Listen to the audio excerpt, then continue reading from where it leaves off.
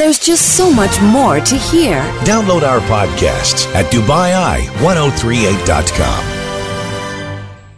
Right now, we're joined in the studio by Mohammed Suleman from the ARN News Centre. Mohammed, always good to have you on the show. Always good to be on, guys. How are you guys doing today? Very well, thank you. Now, Mohammed, you recently joined Instagram, so we're getting lots of Insta stories and updates from the newsroom, from broadcasting in the studio when you're working on stories. How are you finding the world of Instagram? I'm enjoying it. I think it's a little bit overwhelming because I've followed a lot of people. And there's just so many stories to catch up with every day. But I think I'm getting a hang of it. I enjoy I enjoy updating people about what I'm covering. I think that's why I got it in the first place, just sort of keep people updated of what's happening around the country. So I think I'm getting a hang of it slowly but steadily, but a little bit overwhelming initially, to be honest. Okay, so aside from social media, you're here to talk to us about a couple of the stories that you've been working on today. And of course, for most people, Mohammed, it's time to go back to school.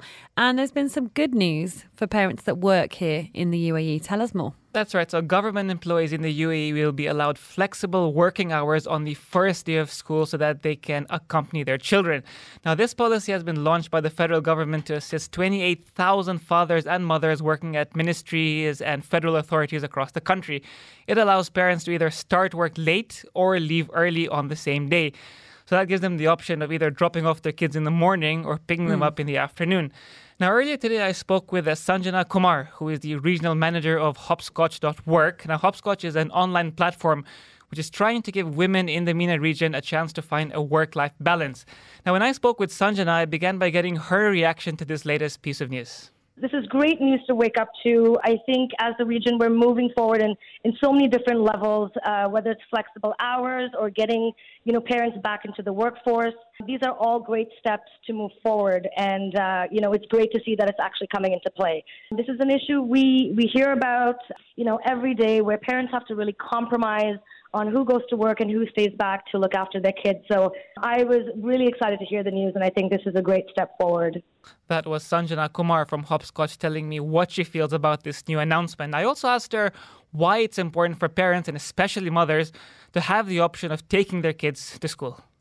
I think in today's world, it's very, very important for parents to be able to be there, to tend to their kids, whether it's just dropping them off to school or it's a bigger event where they're looking at plays or events. I think it's a crucial part of a child's development. And, I think another reason why a lot of people compromise today, or parents compromise for one parent working, is so that they can have that one-on-one time with their children and have them feel special in a way. It's very important to have that one-on-one time with your kids. It's interesting there, Mohammed, what Saranja is saying about having the importance of having that one-on-one time with the children. Yeah, especially when you consider how many families here in the UAE have both parents working, right? In many cases, it's just a case of sending your kids to school on the bus and picking them up on the bus as well. So I think anything that can give parents a chance to spend some extra time with their kids can be really, really beneficial. Now, when I spoke with Sanjana from Hopscotch earlier today, I also asked her how popular this idea of flexible working hours is here in the UAE. I think, like I said, this is the first step, and we would love to see it expand. At the end of the day, it is something to improve the happiness and well-being of employees. And so I don't think that's just a sector of employees, but employees throughout the region. So, it'd be wonderful to really see this expand and have more mothers and fathers be able to access these hours and be able to work flexible hours. Now, we know that this announcement only applies to moms and dads working in the public sector right now, but I asked Sanjana what needs to be done to make this a norm in both the private and the public sector. Here's what she told me. I don't think we have that one. The fourth one. Okay, that's fine. All right, I guess it didn't convert. But yeah, she basically said that more awareness is needed in the private sector. Companies need to understand the needs of parents when it comes to this particular area. And the thing is, Mohammed, we see a lot of the time here, something happens with the government.